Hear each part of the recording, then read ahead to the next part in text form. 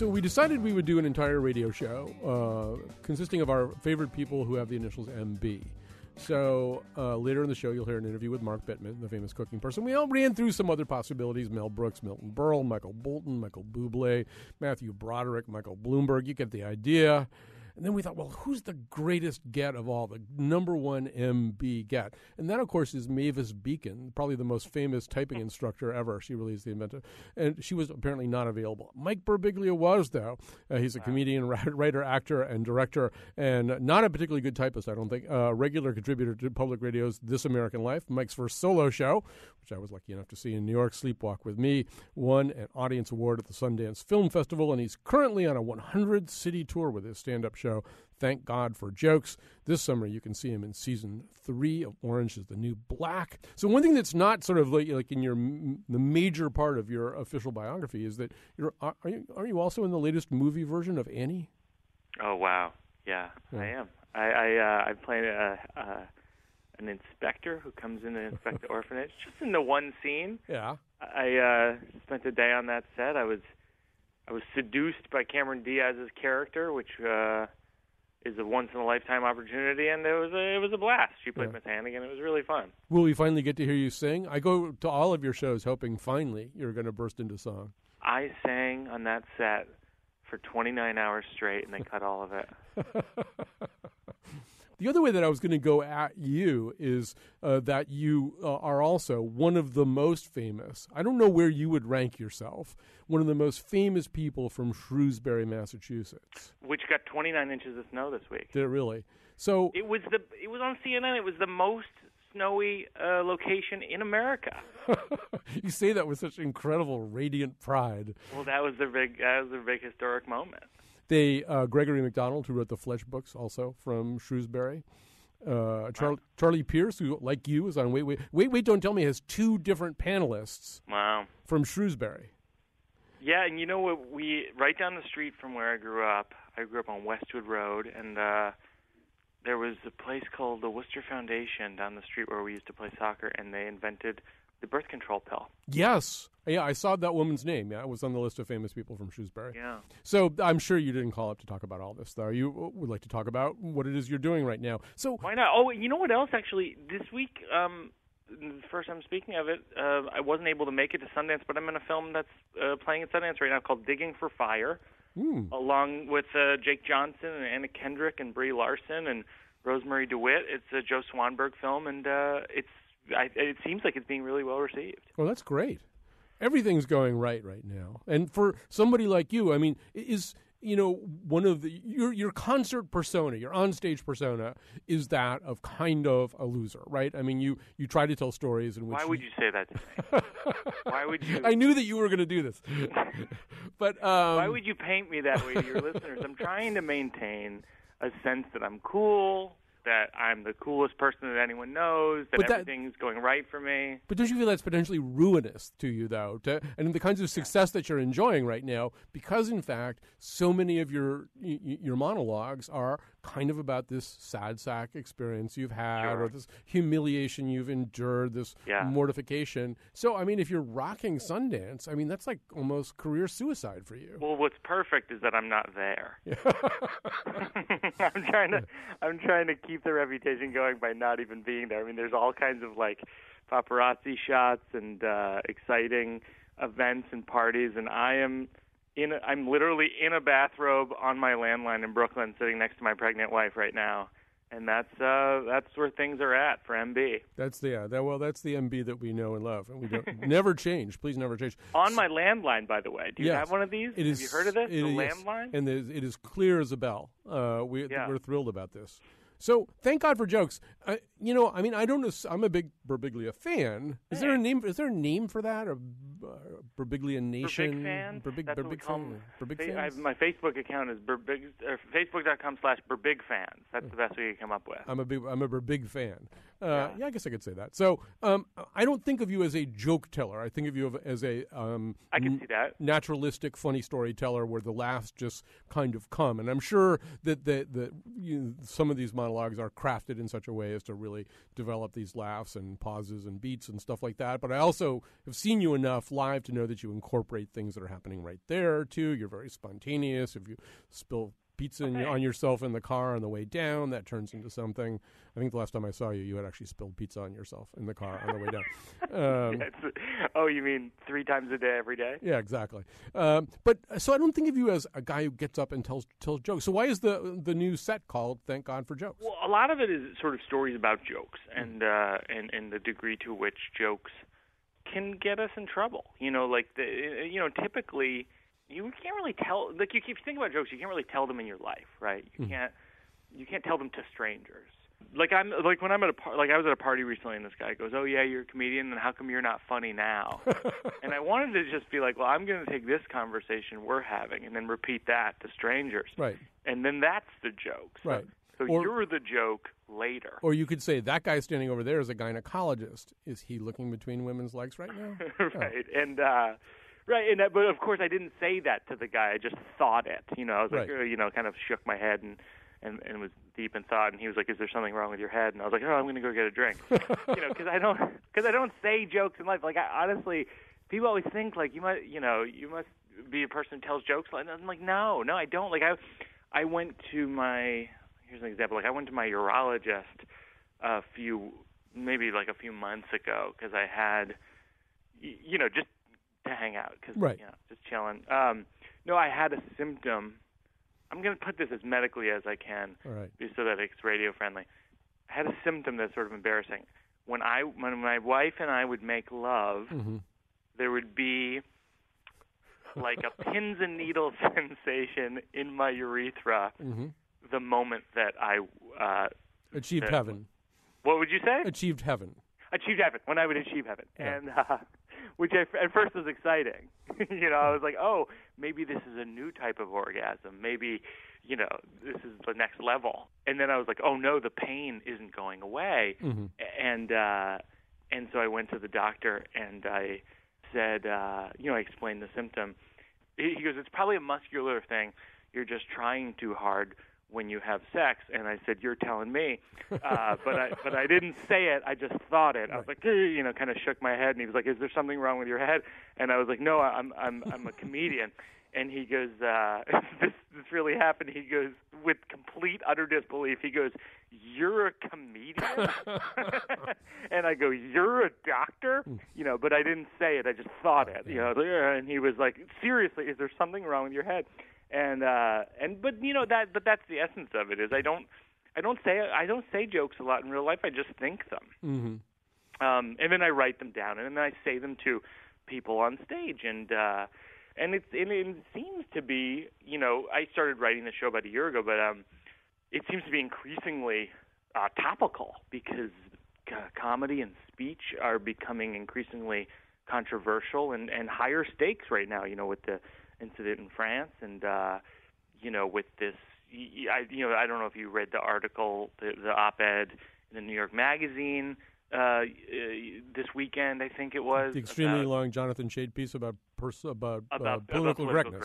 Yeah, and it was, it's a hot topic right now. So I don't know that I come down on any one side in the show, other than kind of telling a lot of jokes that ride the line, and then I kind of talk on either side of the issue. Like, here's why that might be offensive. Here's why that might not be offensive. And because I like to think about jokes from all perspectives of all parties involved. So you actually do tell jokes because, first of all... I do. Yeah. You got to remember, I know you mean, Colin, in the sense that I just tell stories, but the stories all have jokes within them. So in other words, I'll tell stories that have jokes, and then I'll kind of talk about what, in a lot of cases, the reactions are to them. Like, I have this story. If you have a minute, I'll tell you a story. I have a minute. I have nowhere to go right now. Okay. So I have to tell the story on stage where I say I was on an airplane, and I was flying to California, and I was eating a chicken salad sandwich on walnut raisin bread that I bought in the airport. And you know that. Do you ever fly out of JFK? You probably do. I have flown out of JFK. That little blue store that sells the chicken salad sandwiches. Oh, yeah, that place, yeah. The little, anyway, the place that has all the little healthy things. And so I'm flying out of there and eating the chicken salad sandwich. The flight attendant comes over, and he goes, "Excuse me, are there nuts in your sandwich?" And I I don't know. I knew it wasn't going to end well. Right. You know what I mean? Because that sentence never ends with, because I love nuts. You know, just nuts. They're great and everything, you know. And so as I responded, I just kept eating the sandwich. You know, I was so hungry. And I was like, I think that there might be walnuts in the bread. And he goes, actually, you can't eat that on the plane because the woman seated by the window has a nut allergy. And I was like, well, I won't feed them to her or rub them on her face. And he goes, actually, she'll have a reaction even if there are nuts in the air. And I look at the woman, I go, are you serious? You'll have a reaction if there are nuts in the air? And she goes, yeah, I'll have a reaction if there's nuts in the air. And I was like, you shouldn't leave the house because there are nuts everywhere. And so I was so hungry. Like, I hadn't eaten all day. I was ravenous. And I was past the point of no return with the sandwich. I was nuts deep in the sandwich. Right. And so I said to the flight attendant, is there anywhere, completely true, by the way, is there anywhere I could eat the sandwich? And the flight attendant goes, you can eat it in the bathroom. I knew we were headed there. And I go, okay. And I walk into the JetBlue bathroom. I'm eating a chicken salad sandwich and experiencing, of course, the symphony of smells, you know, the bathroom and septic and mayonnaise, and I'm gagging, and I'm eating more of the sandwich, and I'm gagging, and I'm eating more of the sandwich, and I realized at that moment that I have what is called a fecal airspace allergy. And it isn't just if I eat feces, it is if the feces are in the air. In the air, yeah. So, yeah, if the feces are in the air, I'll have a reaction. Now, the reason I bring this up is, you know who doesn't like the story are people with nut allergies. Right. And you know who does like this story is everyone else. But jokes have to be about something. I first of all, it's so weird that you're telling this story because I actually have had the experience of telling a joke in which there was some kind of a sign, some kind of reference to allergic to seafood, and being communicated with electronically by a woman who was offended by the fact that I was joking about seafood allergies, and said that not only was she offended, but that I should apologize publicly, not only to her, but to the entire allergy community. And first of all, I was trying to picture the entire allergy community. You know, I mean, do they have meetings? Do they have retreats? Who are these people? Well, I always and I try to be sensitive to it because I always point out in the show, you know, that these are, you know, like on stage in my albums I talk about having a tumor in my bladder when I was 19 and sleepwalking dangerously out a second-story window almost to my death and being hit by a drunk driver and being made to pay for the car. And those are my best jokes. Right. Like, that's the A material. That's not filler. And so, you know, I think that these things that we've, you know, nut allergy or whatever, fish allergy or whatever it is, it's like these are the things that we should joke about. You've kind of taken your lumps for your own comedy. You're like an NFL player. You know, you may have eventual, you know, structural damage to your head from the things that you've done that became funny. Exactly. But do you get any sympathy for this? No, it's the people who are allergic to nuts. That's right, yeah. But people, for the most part, people are really cool about it. Like, I had a kid come up to me after one of my shows, and he asked me if I would sign his EpiPen. Because he has a nut allergy. Yeah. And I thought that was really cool. Right. And so I asked his mom, I was like, how many times have you had to spike him? And she said 3 times. And I was like, wow, this kid almost died 3 times so that I could tell that joke. When you think about it that way. It's so much more impressive. Well, I have this concept, which you are free to borrow, not that it's all that great or worth borrowing, but because I often will get an email or something from somebody that I've offended by something. And what I say, and I say this with sort of initial caps on each word, is you are the most easily offended person about this, whatever it is. Mm-hmm. For example, we had a show about Legos. We were talking about the fact that boys play more with Legos than girls do, and I said if they had a set where you could make a Justin Bieber out of Legos, you know, more girls would use it. And I got this enraged email that went on for, you know, screens and screens from this mother whose daughter plays with Legos, and she doesn't need to be cosseted to or patronized by Justin Bieber Lego sets, and she didn't think that's funny, and she went on. And I kind of wrote back to her and I said, what you are the most easily offended person about this, right? Yeah. You know, there's nobody else anywhere near me right now who's as offended by a kind of sex-based Justin Bieber Lego joke. And so if what I do is tailor everything that I say for that most easily offended person, because there's one of those about everything, then you can never say anything, right? Yeah, and I think, I mean, my stance on the whole thing, and God, even invoking that article from New York Magazine, I'm not going to line up on the side of that article because I don't want people coming after me the way they come after that guy. But I say in the show, people have the right to tell jokes, and people have the right to be offended by jokes, and both of those positions are fair. It's just that I'm actually just rarely. I personally, I'm not something I push on people. I'm never offended by jokes. I'm only offended by actions, and there's a lot of actions to be offended by. There's so many. Yeah, and I do think there is a type of comedian, and it is certainly not you, who is exploring that frontier. Like, what can I tell a joke about that you really will have a problem with? And I mean, the minute anybody dies, you go on Twitter, and there's 4 or 5 comedians who are just already making the first joke. But to me, that's just a matter of taste. Mm-hmm. It's like, oh, well, I just don't follow that person, or I don't pay attention to that person. Or I actually will follow that person and look at it and think, well, that's really interesting. Why isn't it funny to me right now, or why is it funny? Why am I ready? Completely agree. Yeah, why am I ready to laugh at this, or why am I not ready to laugh at this? That's right. We'll take a very quick break, and we'll be back with more Mike Birbiglia.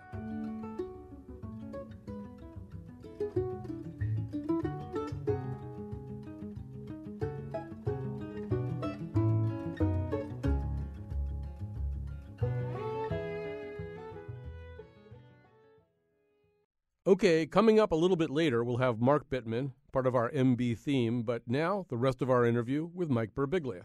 So who are your heroes? Who are your as a joke teller, as an appreciator of jokes? I mean, I have to say, like yesterday, if anyone orders Louis C.K.'s specials or things on his website, louisck.net, he sends out these emails. I saw that email, yeah.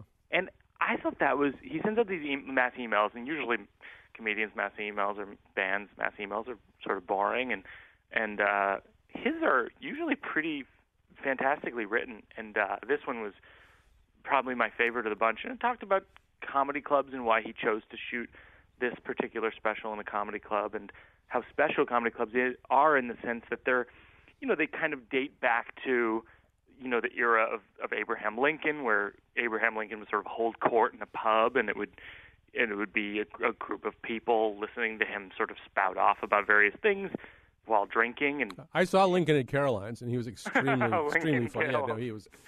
Lincoln kills and is killed. But it was an interesting point about, people would get up in bars, and the history of comedy clubs is essentially people getting up in bars and saying things that are true and not true, and fantastical and funny and insane, and there being kind of no rules, and that being kind of the beauty of clubs. I really like that, and I think Louis is at the forefront right now of.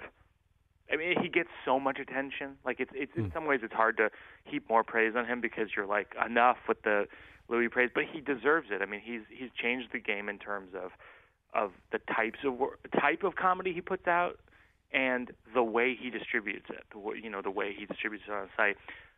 The other person is, I think Doug Stanhope is probably the most fascinating comedian right now in terms of content. He is so edgy and raw, and he and I have almost nothing in common content-wise, and people are often surprised when they see that I like him so much. But I think he's just a fascinatingly honest comic.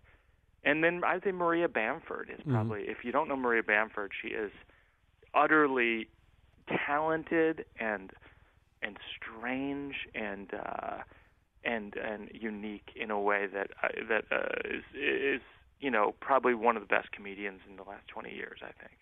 I do think that, and this is, you could argue that this has always been the case, but that right now some of the comedians, and I know that they're the comedians that you like, Louis C.K., Bill Burr, Chris Rock. And Bill's great, yeah. Chris Rock. These are guys who are actually explaining complex social problems better than they're being explained on the news. That, if you're reaching for an example or an analog or some way of explaining something, you're often better off reaching into their material than you are what somebody wrote in a newspaper column. Sometimes true, although I have to say, we all have, comedians are lucky enough to have no real social obligations, and so we're able to play in and out of the truth. I want to come back to the idea of jokes, because, I think one of the other things about jokes is, as opposed to a typical Birbiglia monologue, where, in fact, what you do in your storytelling monologues, your unified stories, you have a way of catching us off guard all the time. It's kind of like you're about to describe something, and you, in a very organic way, you start making us laugh in a way that we really weren't expecting to. Whereas I feel as though when you tell a joke, when you veer towards a joke, there's a sense in which the audience kind of tenses up. Like, here comes a joke. Will it make me laugh? True. That there's some other threshold that you're trying. Do you have that sense that there's a difference between the stories you tell and telling a joke? Well, yeah, no, I think what you're saying is true, and it's part of the reason why a few years ago I stopped doing these 4 or 5 minute sets on talk shows like Letterman and Conan and things like that.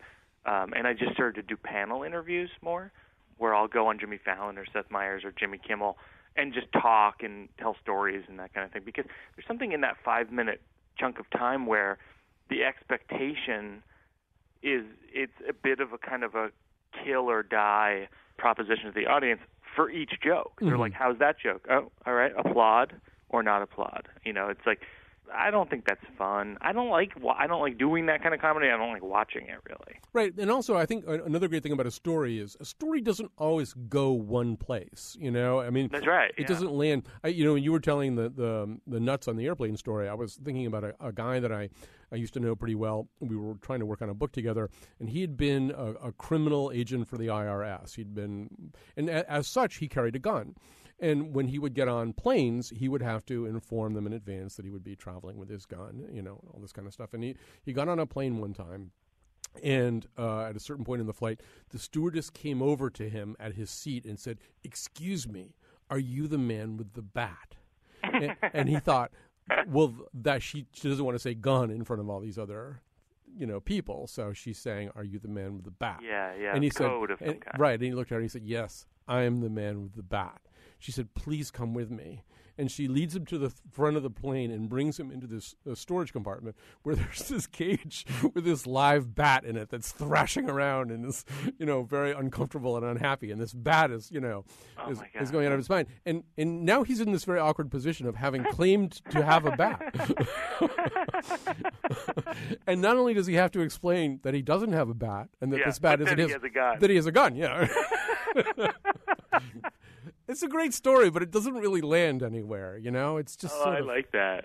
It just needs a final line, maybe. Right. You're right. Write a line for him. So he shot the bat. See, and then we'd get emails from bat fanciers. And, there's people. No way. There is a most offended person by that story. Bat enthusiast? Yeah, there's an MOP, a most offended person. And bats are a beautiful animal, though. They are. Well, see, now you've just wrecked the joke. Yeah. You can't talk about how beautiful the bat is after it's dead in the joke. All right, Mike Birbiglia, this is so exciting to talk to you, as it always is. I love it, Colin. Loads of fun. Always one of my favorght things to chat. Thanks for talking to me, Mike. All right, thanks, Colin. Okay, we're moving on to Michael Bublé and Matthew Broderick. No, actually, it's Mark Bittman in the next segment. Bye-bye. All right, take care. We'll take a very quick break, and we'll be back.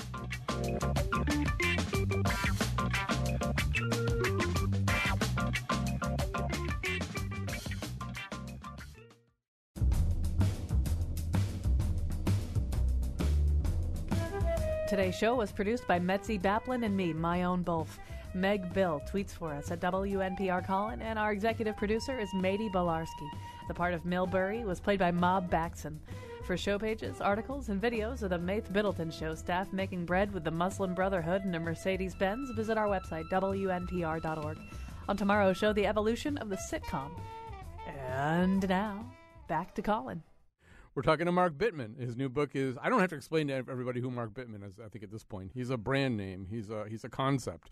He's more than just a human being. Anyway, his new book is called How to Cook Everything Fast, A Better Way to Cook Great Food. And he has a column in the New York Times, and he's an industry.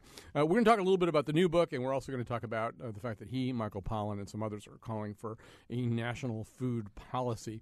And there's been great debate about that over the course of the last few weeks.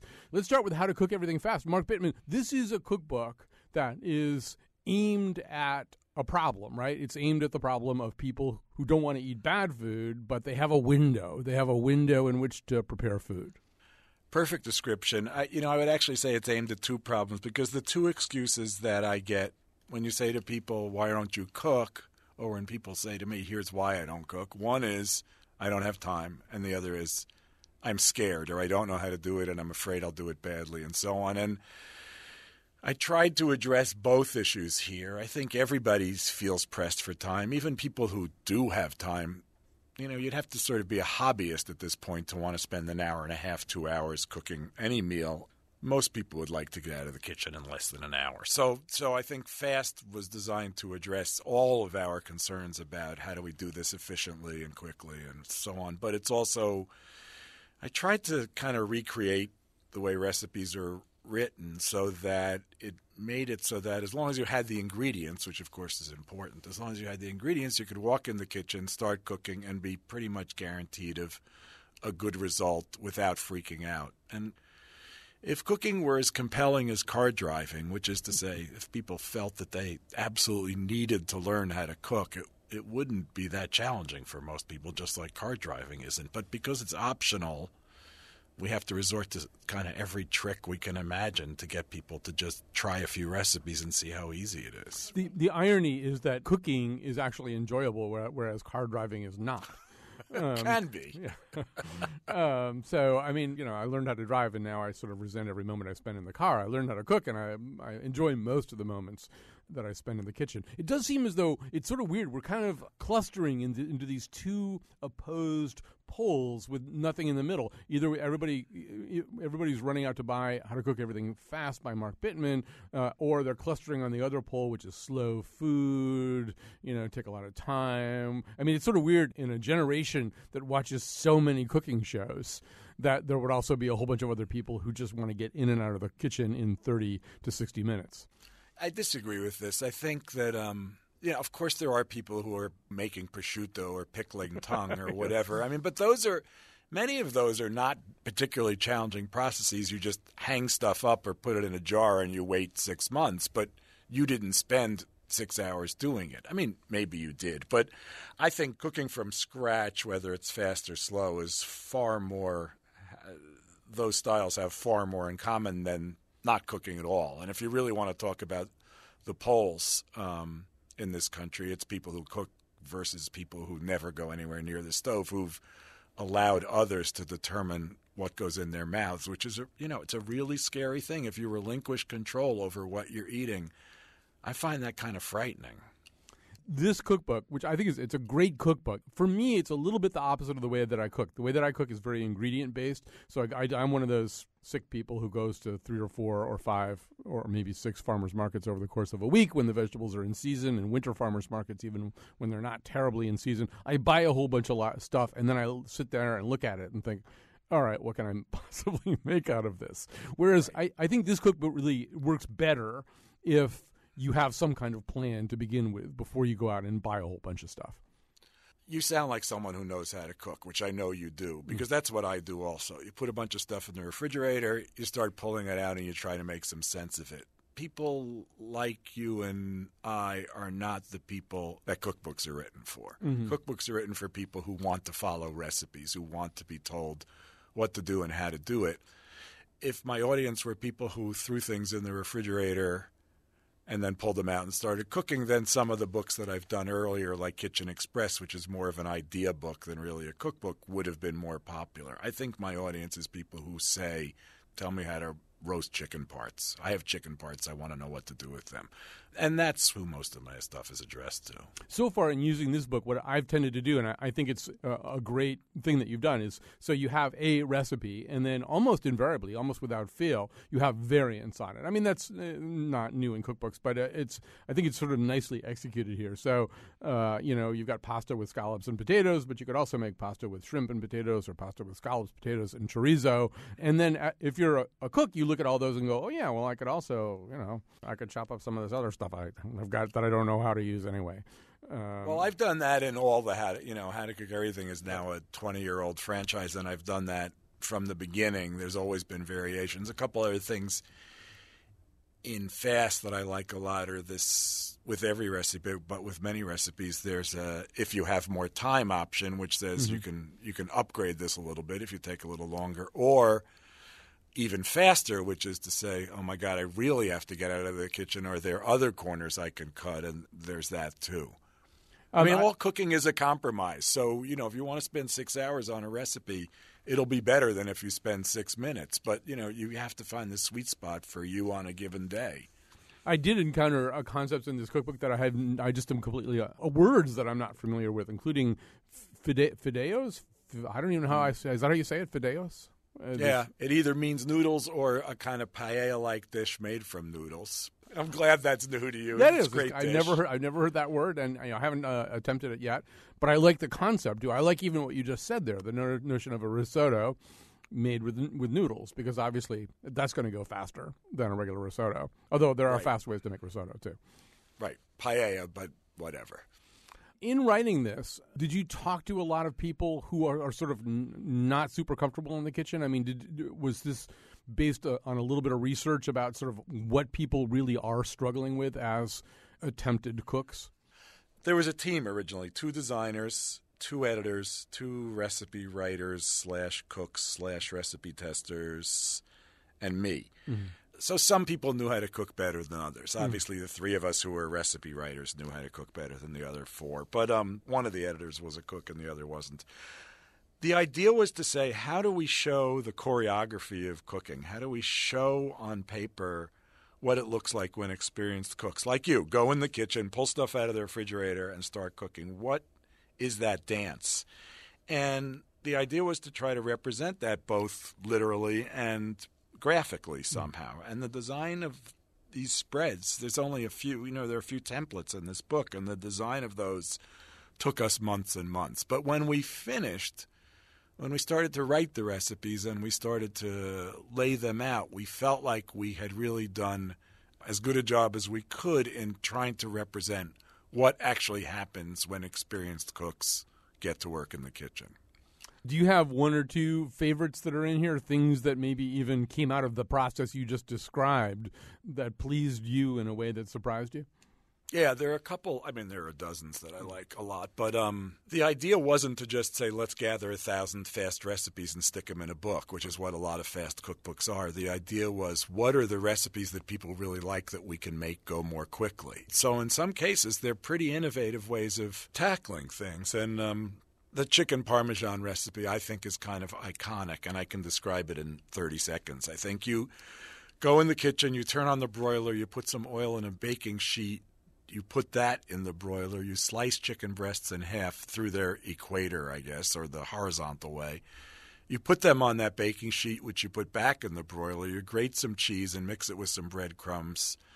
You slice some tomatoes, you put the tomatoes on the chicken breasts and put it back in the broiler, put that back in the broiler. You chop up some basil. I don't think I'm forgetting anything here. You pull that all back out of the broiler, you put the cheese and breadcrumb mix on there, you put it back in the broiler until that browns, and then you sprinkle with the basil and you eat it, and you have this very nicely layered, not overcooked chicken breast with sort of melted tomatoes, not tomato sauce, but softened tomatoes, and a crisped up mozzarella Parmesan topping from the breadcrumbs with fresh basil on top. And it's a really light, contemporary, delicious, I think, way of making chicken Parmesan.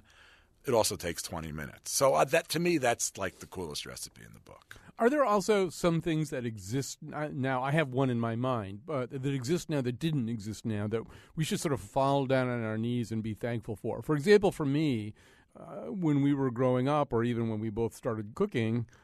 I like how I just said Mark Bittman and I both started cooking, like we're on the same level. But there were no boneless chicken thighs. You couldn't go to Whole Foods or something and buy this huge package. You couldn't go to Whole Foods. You couldn't go to Whole Foods, but you couldn't go anywhere and buy. I mean, boneless chicken thighs, and they're not perfect for everything. But what a great boneless, skinless chicken thighs! If you've got them, there's so many things you can do with them. I don't know. Are there things like that you're just sort of grateful that they exist now? Well, clean squid, for example. Yeah. I mean, what you're talking about is taking good ingredients and making them more convenient to use. And I think for many people, chopped vegetables fall in, pre-peeled and chopped winter squash, for example, falls into that category. Bagged salad falls into that category. I don't think. Know. Well, those are. There's a zen people are missing out on. Well, I could say that about tearing the skin off of chicken thighs and taking them off the bone. So it's just a question of how much work you want to avoid doing, really. I guess. Although, I guess everybody picks his own zen and his own poison. I would hate trying to bone chicken thighs. But I'm very happy, and I'm in a very good state chopping up even kind of a hard winter vegetable, even a rutabaga or something like that.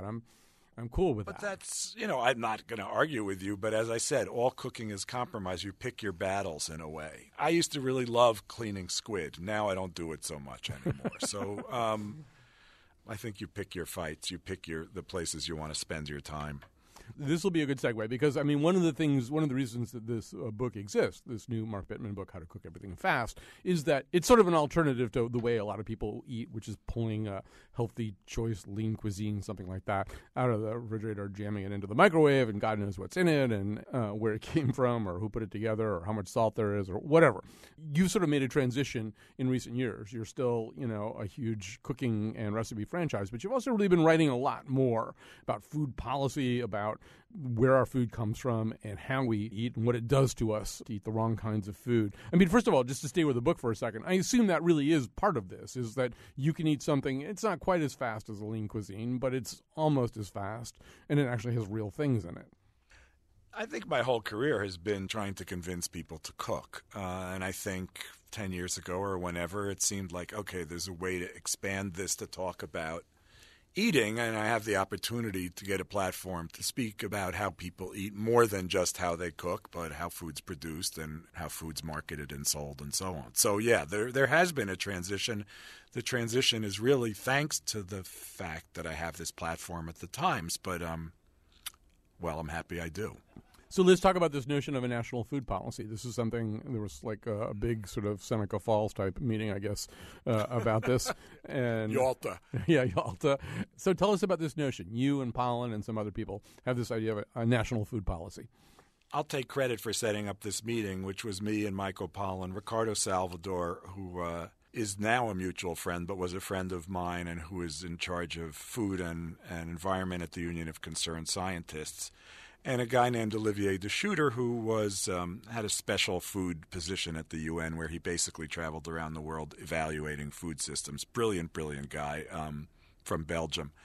And I said, let's just get together in a room and let's just talk about something that can come out of the four of us working together. I don't really care what it is. I don't know what it should be, but let's do this. So Michael was generous enough to offer his living room, which happens to be in Berkeley, so that wasn't too painful. And the four of us sat there from, 9 in the morning until dinner time with a break for lunch, and we just talked through everything we could think. And happily, we really agreed on 95% of the things we were talking about, which wasn't that surprising, but still, it would have been a drag if there had been a major fight. And we came out of it with this notion that we wanted to press for national food policy, because it seemed to us that if you said something like all Americans have a right to high-quality food, period, that sounds like a constitutional amendment, and that's not going to happen. But if you said something like that, then you would have a yardstick against which to measure policy or measure laws or regulations as you were trying to enact them. Does this advance the cause of all Americans having a right to high-quality food? So it took us a year for a variety of reasons. It took us nearly a year to put this thing together. We had some input and we had some discussions with people at the White House. We talked to other colleagues. We talked to a bunch of people. We couldn't figure out what form we wanted this to be published it, and on and on and on. And nor did we know what was going to happen when we published it. But we finally settled on publishing it in the Washington Post, which happened, I think, 3 or 4 weeks ago. And on a Sunday, and the Post gave it great play, and it got great play, and mostly positive response. It got some negative response from people who thought we were naive or people who thought we didn't understand how politics work and so on. But for the most part, how could you argue with something that says we need a national statement that says food should be affordable, food should be nutritious, food should be fair, food should be green, which is essentially what the call for the national food policy says. I mean, some people might argue back, well, actually, we do have a national food policy. Unfortunately, it's the opposite of what you just described almost. There are incredibly powerful interests that dictate what it is. Therefore, also changing the way things are is going to be very difficult. And we did a show a while ago that I sort of consider now to be kind of a paradigm for that, where we were talking really about medically resistant bacteria, about antibiotic-resistant bacteria, and the probable linkage between them and the amount of antibiotics that are heaped into livestock. Yeah, I mean, I'm telling you stuff you already know. And so, I mean, one figures 80% of the antibiotics given to anybody in the United States are given to animals as opposed to humans. The difficulty with changing this, obviously, is that the people who want it to stay this way really have a lot of money to put into the political process, really have a lot of money for fighting off reform, and that previous iterations of attempts to reform exactly this thing, going back decades, have been beaten down by a very powerful agribusiness lobby. So I'm not one of the people suggesting that there's anything naive about your food statement, because I know that you've already thought about this. Like, what do you do about that? The fact that the other people seem to have a lot more power and influence. Well, what you don't do is listen to that statement, which there's nothing to argue about. Everything you said is true. But what you don't do is despair. I mean, you have to get out of bed in the morning, or, it's not Wendell Berry. I once said to Wendell Berry, "You're optimistic," and he said, "I don't like that word because there's no reason to be either optimistic or pessimistic, but there is reason to be hopeful, or we want to have hope." So you work in the hope that your work will do some good. And in my current Times column, I sort of address this by saying people are asking me all the time, what can I do? I just got off a book tour for FAST, and in fact, many of the conversations were like this. Let's talk about cooking. Okay, now let's talk about not cooking, or let's talk about the other stuff that you do, which is fun. It's much more fun than doing cooking demonstrations. So what are the things that people can do? One is you can eat better, because that has an effect on everything, and that's simple. The second is you can make sure that your job, if you care about food, you can make sure that your job reflects that. For example, if you're a radio host, you can make sure that you talk about food as an important thing once in a while. So you're doing that. The third is, if you're a parent, you worry about school lunches and things like that. Or if you're a citizen, you worry about what your town is doing about things around food. And then the fourth is we have to start making food an issue that candidates cannot ignore. And one of the things about the call for the national food policy was to pressure the president to say, this is an important thing. And if you ignore it at possible risk or cost to you. And I would say that to anyone who's running for office, that we need to make candidates take stands on antibiotic resistance, for example. Why are antibiotics still being routinely used in the prevention of disease and as a growth-enhancing drug in animal production? We know that's a bad thing. We know that we can live without that. Why is that still happening? I want my congressman to, the person who's running for Congress from my district, to answer that question, and I want to know that he or she is going to work on that stuff when he gets to Congress. And I think we all need to do that. We need to start exerting pressure on food. We need to say, this is one of the most important things there is, and therefore we need candidates to pay attention to it. Seems to me one of the other things we need to do is to expand the definition of the word "we" when it's used in sentences like this. And one of the most exciting programs I've heard about in a long time is down in New Haven. I forget who's doing it. It seems like something Yale Food System would be doing, where they're taking, people maybe at the lower end of the socioeconomic continuum, helping them grow stuff, teaching them in the connections between health and food. There's a farmer out in eastern Connecticut named Wayne Hansen, who he's an organic farmer. He always says to me, food is medicine. If you eat the right food, you're going to be healthy. And one of the realities is diabetes and heart disease are incredibly democratic things. They really kind of attack everybody. And on the other hand, I think there's this kind of sense sense that when we're talking about sort of Bittman and pollen kind of stuff, that there's a lot of people who either feel excluded from that or just not touched by it in a way, and that somehow or other an education process and an activism process has to go on to create a grassroots populism around food. And I think that's a pretty difficult thing to do, because people's way of eating is ingrained, and it's very much a product of the environment that they live in. How would you react to that?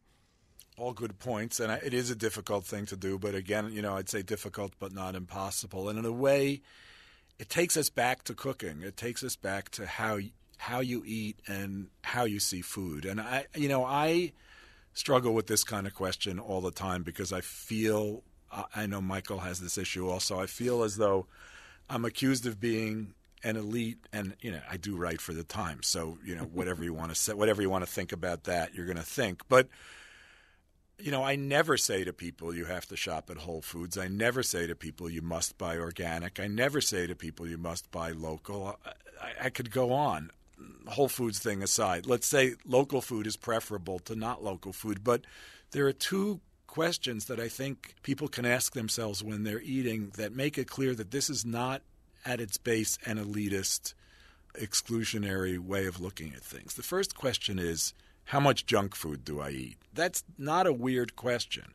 And to the extent that you can eliminate junk food, hyper-processed food from your diet, you're doing yourself and the food system a favor. So I know that that's not possible for everyone. I know it's difficult for some people, more difficult than for some than for others.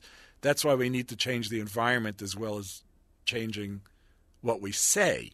But for many, many people, eliminating or greatly reducing the amount of junk food they eat is a big step. And then the second big step is now you're looking at a spectrum of food that's really food because you've taken the junk out. And in that spectrum, you eat more plants. And again, I'm not saying organic. I'm not saying local. I'm not saying buy them from Whole Foods. I'm just saying eat more plants this year than you did last year. And in a way, I think those two simple steps are like the key to looking at food in a different way. And then, then if you want to be, if you're well educated, if you have more money, if you want to spend more time thinking about this stuff, yes, the local question, the organic question, all of those questions can come into play. But those first two questions are very broad and easy to apply and easy to understand and not at all exclusionary, I don't think. I always say there was one felicitous phrase, and only one, that came out of the George W. Bush administration, and it was the soft bigotry of low expectations. And you can apply that to food. You can, if you're saying to a whole class of people, well, they'll never get it. They're just going to eat fried chicken and crappy food, and they're going to live with a certain level of diabetes and heart disease that they don't really need to have because it's too ingrained in who they are culturally.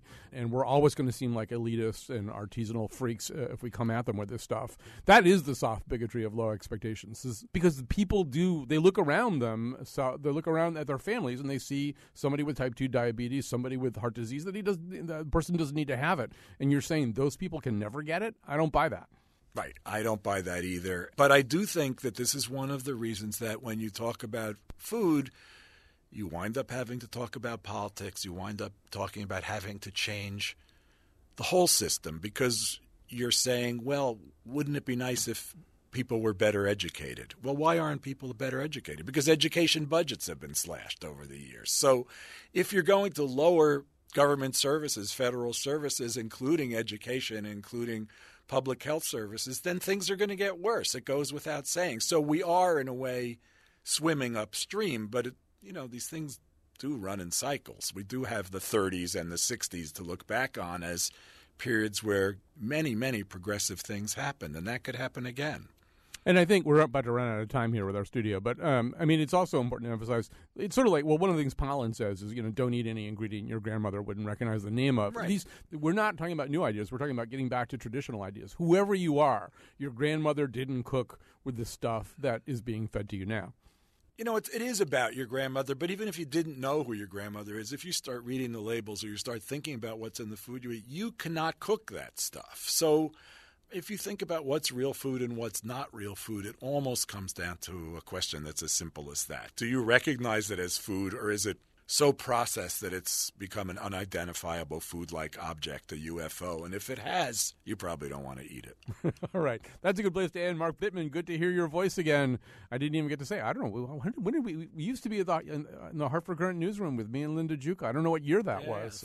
Early 80s. Yeah. I would say over 30 years ago. Oh, my God. All right. Yeah. Well, I'm seeing Linda later today. And say hello to her for me. I totally Nice talking with you. All right, Mark. Take care. Take care, Colin. Okay, bye-bye. Bye.